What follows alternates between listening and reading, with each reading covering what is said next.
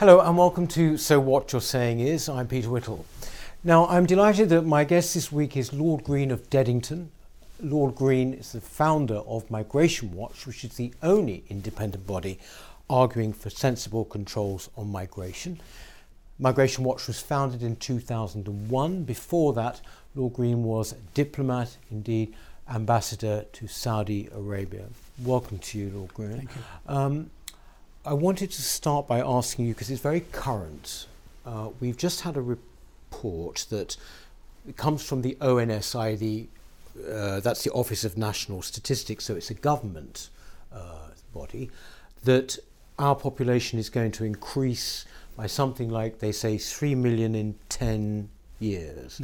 And I just wondered, it seems to have passed by with relatively little comment, something which I consider, I think most people would, to be quite a big thing.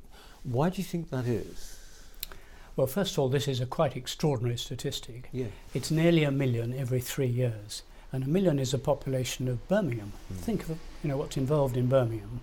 Every 3 years, that's what we have to build in terms of roads and railways and houses and business and jobs. This is massive, but almost more important is, almost for the first time, the official statisticians have admitted that 80% of the population increase is down to immigration. So what we face is a huge increase in our population, which is optional. And I don't know anybody who thinks that an extra 1 million every 3 years is of itself a good idea. Skilled migrants, yes, of course. Yes. I mean, none of us are opposed to immigration in principle, quite the opposite. Yes. But it's the scale of it that is our problem. And you've got to remember, we are one of the most crowded countries, major countries in the world. We're number 5 in the world. We are nearly twice as crowded as Germany, 3.5 times as crowded as France. Now, why do we want any more people? I mean, frankly, it's ridiculous, and most of the public agree with us.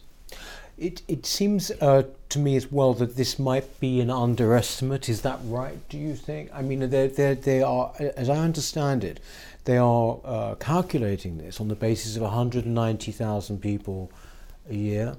But isn't it more like 250,000 at the moment? The average of the past 10 years has been 250,000. The official statisticians have been very cautious about what they've said all the way through. And they underestimate, yes. We've been saying that for years, yes, and we're right. I see.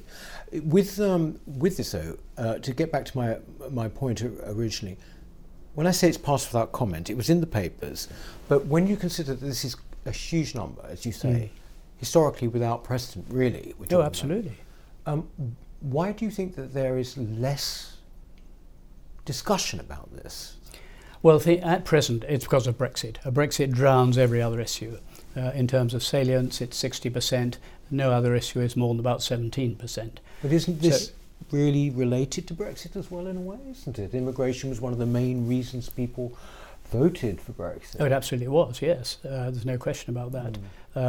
And the government have tried to ignore it. The Labour Party have tried to ignore it. But in terms of the day-to-day press, when you've got the big questions that Brexit are throwing up, we're sitting around waiting to be told what the EU will accept. Yes. That's bound to hit the headlines more than this much longer term, but in my view, much more serious issue. Because after all, the consequences of Brexit will be considerable. But in 10 or 20 years, we'll have gone through it. We'll be in a different situation, one way or the other. But when it comes to immigration, we won't. I mean, these numbers are climbing, and they will continue to climb unless serious action is taken to reduce them. There's also been recently this announcement by the government that they would pursue. I say they would because, in fact, what they can actually do at the moment is a matter of conjecture. They would pursue an Australian-style point system. Now, what is your position on that? Well, I have to smile because the reason they talk about an Australian-style system is because the focus groups like it. And the Australians have the image of a tough country on immigration. That's why people like it. Right. But actually it's completely inappropriate for the UK. Their circumstances are completely different. They're trying to grow their population. We're, I don't know, hundreds of times more crowded than they are. So it's not really relevant. what the government will now have to do is to produce some proposals that arguably look faintly like the Australian system. Yeah. But for a start, the Australians put a cap on migration for work. Right. It depends on that. Now, the one thing that this government would say they don't like is caps. So, they're in some difficulty. But it will be possible to produce something that can be called Australian, but it has to reduce the numbers. And that is the missing link. What the government have done is the last 2 days before the Christmas break, they slipped out a white paper on their future immigration policy, saying we're going to treat the whole world the same because now we're free or will be free of the European Union. However, there are some absolutely key elements in that which have not been properly examined. Such as? Just to stick to the two main ones. Yes. The first is there is a proposal to reduce the level of qualification required for a skilled worker from degree level to A level. Right. Huge difference. Secondly, they want to reduce the 30,000 salary requirement for a skilled worker to something, could be 25, could even be £21,000 a year. Now, if you do those two things, we calculate that we will expose 9 million British workers, 9 million, to either new or increased foreign competition. Right. And what's more, there's no requirement to advertise it first in the UK. I mean, this is going to be terribly damaging to British workers. And what are Labour saying about it? Nothing. Yeah. It's just not good enough, frankly. So basically, the Conservatives are actually liberalising the position, are they not? There's a serious risk, and not just that they'll liberalise it, which is what this certainly implies, but that it will run out of control. I mean, it's much easier to loosen controls than to tighten them. And once you've changed the law, it gets very difficult to tighten it again, and then you've got people caught halfway and so on. It's fatal to let loose the pressures on immigration to this country, which have been very substantial now for 20 years. When you look at those 20 years, I want to talk about the role of the Labour government a bit later, but you look at those 20 years, do you think that it's extraordinary that here you have, always about 60 to 65% of the population saying we are concerned about these numbers, and yet successive governments entirely ignoring them? It's astonishing. I mean, first of all, you say 60% odd. You're absolutely right. I mean, we published a paper a few months ago which examined 6 opinion polls. Not our opinion polls. We didn't pay for them. We didn't choose the questions. These are 6 polls by 4 different organisations. And the calculation from all of them is that 30 million people want to see, UK adults I'm talking about, want to see immigration reduced in Britain. 18 million want to see it reduced by a lot. Right. And do you know how many want to see it increased? No, how many? 5.5 million. Right, okay. So those who want it reduced are more than 5 times greater than those who want to see it increased. And that's exactly the point you're making, isn't it? Yes. And those are the numbers behind it, but Yes. that's the point you're making. How is it that a Conservative government has failed to achieve it? I think, to be fair, 2 points. One is it was Labour that let it loose, and we'll come to that later, I hope. But the second is that the Cameron government did seek to reduce it. And certainly Theresa May did. She was focused on that. Yep. The problem is within government that all the other departments want to see it increased, starting with the Treasury, who are very powerful, because it makes the economy bigger, it looks better. But actually, there is no evidence that immigration adds significantly, anyway, to what's called GDP per head, production per head. Yes. That's what your wealth depends on. That the amount each person on average produces goes up. There's no evidence for that. Nor is there any evidence that it increases productivity. We've had productivity in the UK flat for 10 years or more, and immigration has gone up like that. So if there was a positive effect, there's no sign of it. So despite the economic case being extremely shaky, you do have people like the Treasury arguing for it. You have even people like the Ministry of Defence who want to recruit people from overseas. Yes. Of course, you have the National Health Service who have simply failed to train their own staff. So you've got all these people who want it, plus, and this is important in a Conservative government, plus business, which is making money out of it, to put it bluntly and simply. They're making a lot of money out of it, and they don't want to see it change. So they are making money, but the country as a whole does not. So I remember, and you would know better than anybody, there was an all-party committee about immigration. It must be over 10 years ago now. And it came out saying that, in fact, the economic advantage was negligible. That was about 2008, I think. This was actually the House of Lords Yes. Immigration Committee, Economic Committee. Yeah. Yes, they did. They said, evidently to their surprise, they said, we have now found no evidence that net migration adds to GDP per head. Ignored. Not convenient. Not what the bosses wanted to see.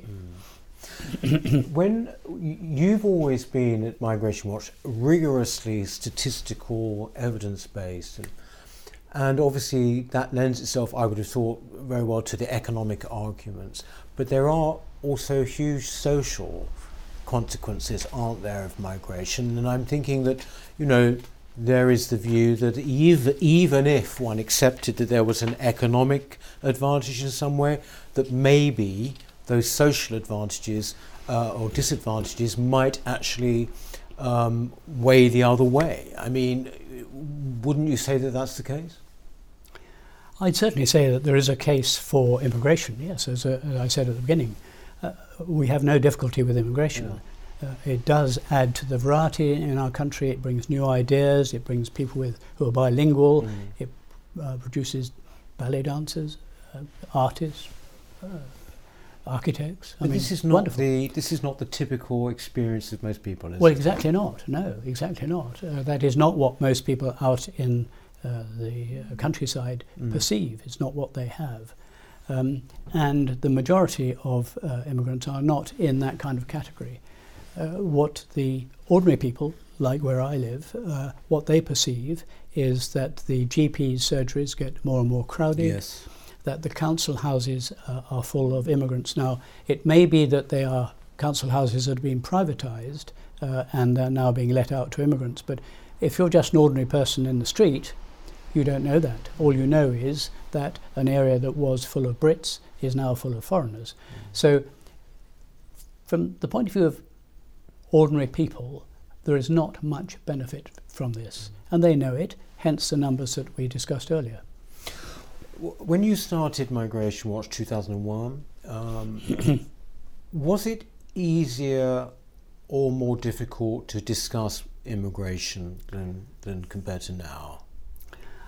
I think in a sense it was easier, partly because we were first in the field and nobody else was prepared to talk about it. Yeah. Partly because our whole approach was to set out the facts. And we've been doing that now for nearly 20 years. And people know that that is what we're doing. So that makes us, to a certain extent, bulletproof. Not entirely bulletproof. There are people who want to attack you in any case. But we were new. The subject was new. The numbers were just taking off. And we predicted that they would take off, by the way. We said in 10 years' time there'll be 2 million immigrants. We were rubbished at the time. This was in 2002. 10 years' time, it's 2 million. And again with the Romanians and Bulgarians, we said they're going to be 50,000 a year. Rubbished at the time. What's the number? 50,000. So we've been consistently right in these projections and have made consistent arguments, economic and statistical arguments, which people have found very difficult to counter. Indeed, they haven't. But you said, was it easier or more difficult? It's now more difficult, I would say, because people are much more nervous about the racial aspect. And I think that is what makes people pretty nervous about the subject, but there's no need to be. This isn't about race. But the present opposition, the Labour Party, are trying to make it about race in order to deter people from stating their view. And that undermines democracy, actually. If you feel that on a subject that's important to you, you better not talk about it. I mean, you're completely undermining the democratic process, in my view. But haven't they always done this? Haven't they always tried to close it down by talking about people being racist and whatever? I mean, as long as I can remember, that's sort of been the argument. I mean, I'm very alarmed that you think that in fact it's actually more difficult now. That's also my perception. It seems like it's an issue that's been kind of kicked into the long grass again. Well, when I started, as I say, we were sticking to the facts very carefully and rightly.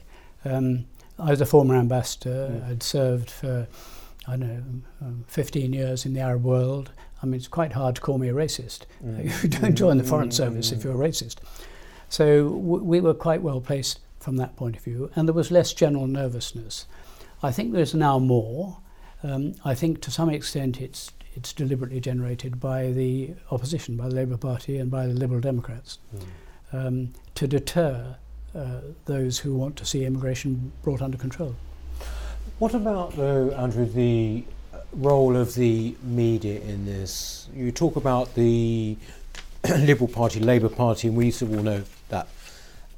But when it comes to sort of the broader establishment, for want of a better word, I mean, with the media, how has your attitude to the media's role changed in, what is it, nearly 20 years now with Migration Watch? How has your attitude to them changed? Well, I have to say I'm disappointed with the BBC. In the first place, it was new material, new subject. I had a certain amount of time on the BBC, although usually on Radio 5 Live. The BBC regarded immigration as something the peasants are concerned, football and things like that. Yeah. Radio 4 didn't much like it, although I was on the Today programme from time to time. But increasingly, it's clear that they are not willing to present the issue in a balanced and objective way.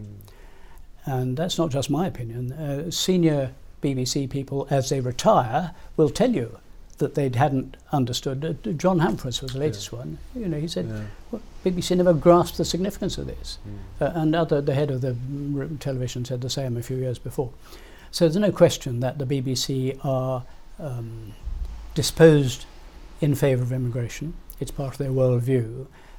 They're entitled to that. What they're not entitled to do is to slant their coverage. And in my view, that's what they're doing. Can you sort of give us any examples of how they would do that? I mean, when you say slant their coverage, I mean, is it sort of, do they underplay the figures, for example? How would they do that? They report the figures accurately and briefly if they have to. I see. In other material, they are not so balanced. I'll give you one example. A leading BBC man, I better not name him perhaps, produced I think 40-minute, 60-minute programme about immigration about a year or so ago. And I was asked if I would appear. And I said, of course. The appointment was changed 5 times.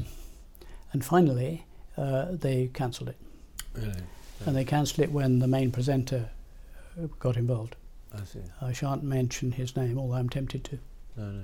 But I think this will not come as a surprise to many people listening and watching this kind of... Actually, it's not just the BBC. We talk about the BBC because it's the main media. It's the nucleus, if you like, and also we pay for it. But I would say generally, media-wise, there is a kind of scepticism about the immigration argument. They tend to be pro-migration, don't they? They tend, the broadcast media, I mean. Well, I think they're citizens of what I would call the chattering classes. Yes. Particularly in London. Yeah. And they don't like the subject, they don't want to deal with it, they certainly don't want to deal with the case against it. But I remember talking to a producer privately, this is 10 years ago, I won't name him, and I had seen a certain amount of him. And I asked him about the workings of the Today programme. And he said to me, if, as a producer, you suggest in the sort of morning meeting that maybe Migration Watch should be consulted or invited to speak, he said there's sort of silence in the room. That's how it's done, I think. Yes. We go back to, we talk about, if you look at the broad picture of migration, say since 1990, essentially it was the advent of the Blair Labour government which changed so much, wasn't it, Andrew? I mean, before then, as I understand it, net migration was around about 50,000, and then from the moment, almost 1997, the Labour government seems to have been entirely pivotal in changing the course of migration. Would you say that's right? Absolutely right. Absolutely right. It changed beyond recognition under the Blair government. It was done by underhand methods, and indeed to the extent that Blair's memoirs barely mention immigration, despite having transformed the situation. But it so happens that one of their members blew the gaff. This was the case of somebody called Andrew Nether. Andrew Nether. Now, yes. He was a speechwriter for Tony Blair. He then went to the Home Office and wrote, himself says he wrote the draft of the speech that Mrs. Roach gave. This is Barbara Roach. Barbara Roach. She was then the Minister of Immigration. Yes. That kicked off this whole thing. And if I may, I'd like to quote some sentences yes, from his article 10 years later in the Evening Standard. Yes. I've got so it this here. would have been around about 2008? 2009 it was. 2009. Exactly 10 years ago. 10 years ago yesterday, I think. Okay. It makes the most extraordinary reading. Yes. Today, in the light of how it all turned out. What he was doing, there was some concern about the scale of immigration. And his article was entitled, "Don't Listen to the Whingers, London Leads Immigrants." Yes. And he says, what's missing is not only a sense of the benefits of immigration, but also of where it came from. Now listen. He says this, "It didn't just happen. The deliberate policy of ministers from late 2000 until at least February last year, 2009, when the government introduced a points-based system, was to open up the UK to mass immigration. That from a man who had been at the heart of government." He then went on to explain how it had been done.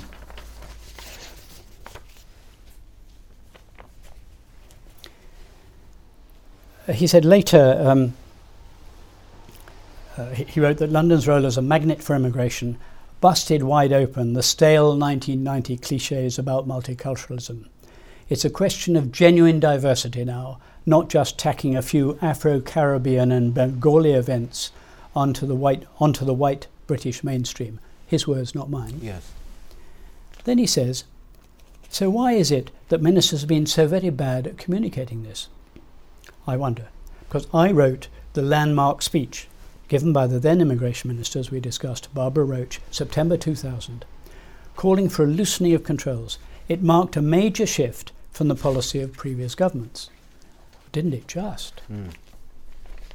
He then refers to the unit that did the think piece, and he says that this report, on which the policy was based, was surrounded by an unusual air of both anticipation and secrecy. Drafts were handed out in the summer of 2000 only with extreme reluctance. There was a paranoia about it reaching the media. I mean, just listen to this. It gets worse. I mean, this is extraordinary stuff. It's factual. He was there. He and his mates have made a fantastic difference to our society by means of conspiracy. It's nothing else. But the earlier drafts I saw also included a driving political purpose, that mass immigration was the way that the government was going to make the UK truly multicultural. I remember coming away from some discussions with the clear sense that the policy was intended, even if it wasn't its main purpose, to rub the right's nose in diversity and render their arguments out of date. That seemed to me to be a manoeuvre too far. At least he said that.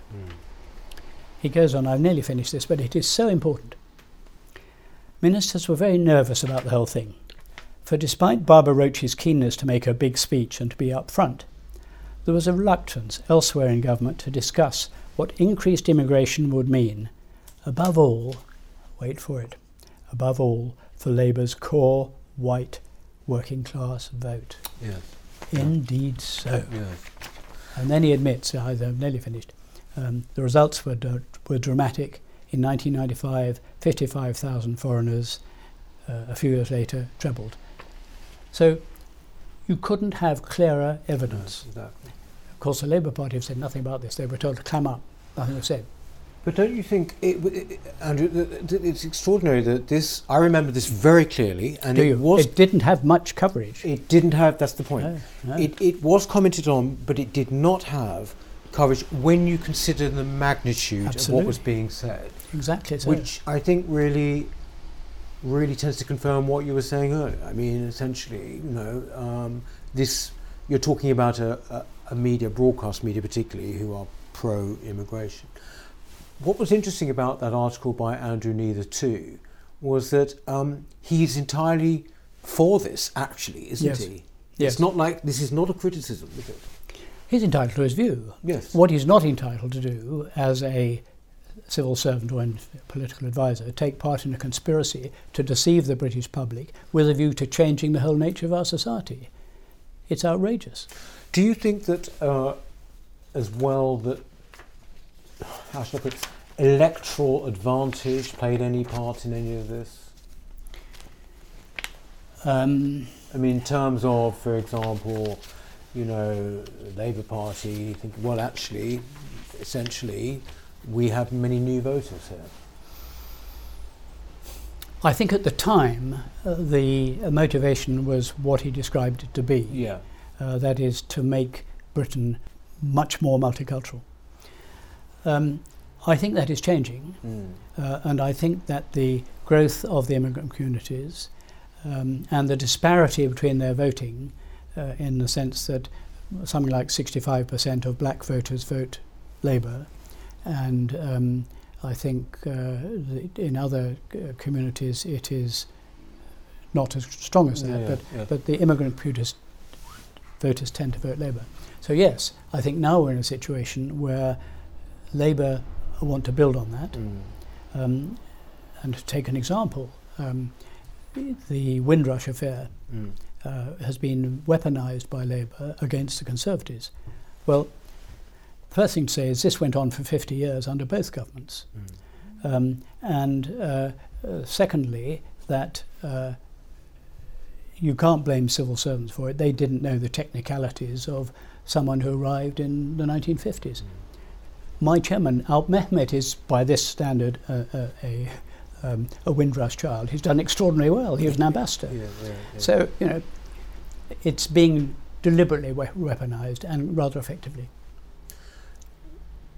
Do you think that there will ever be a time, can you envisage circumstances in which, for example, we could return to a situation where there are, say, net 50,000, coming into Britain, like there was, unless people who, apart from people who were on the real extremes, most people were perfectly fine with that situation. They're not against migration, as you said quite rightly, and that seemed to be a perfectly commonsensical amount.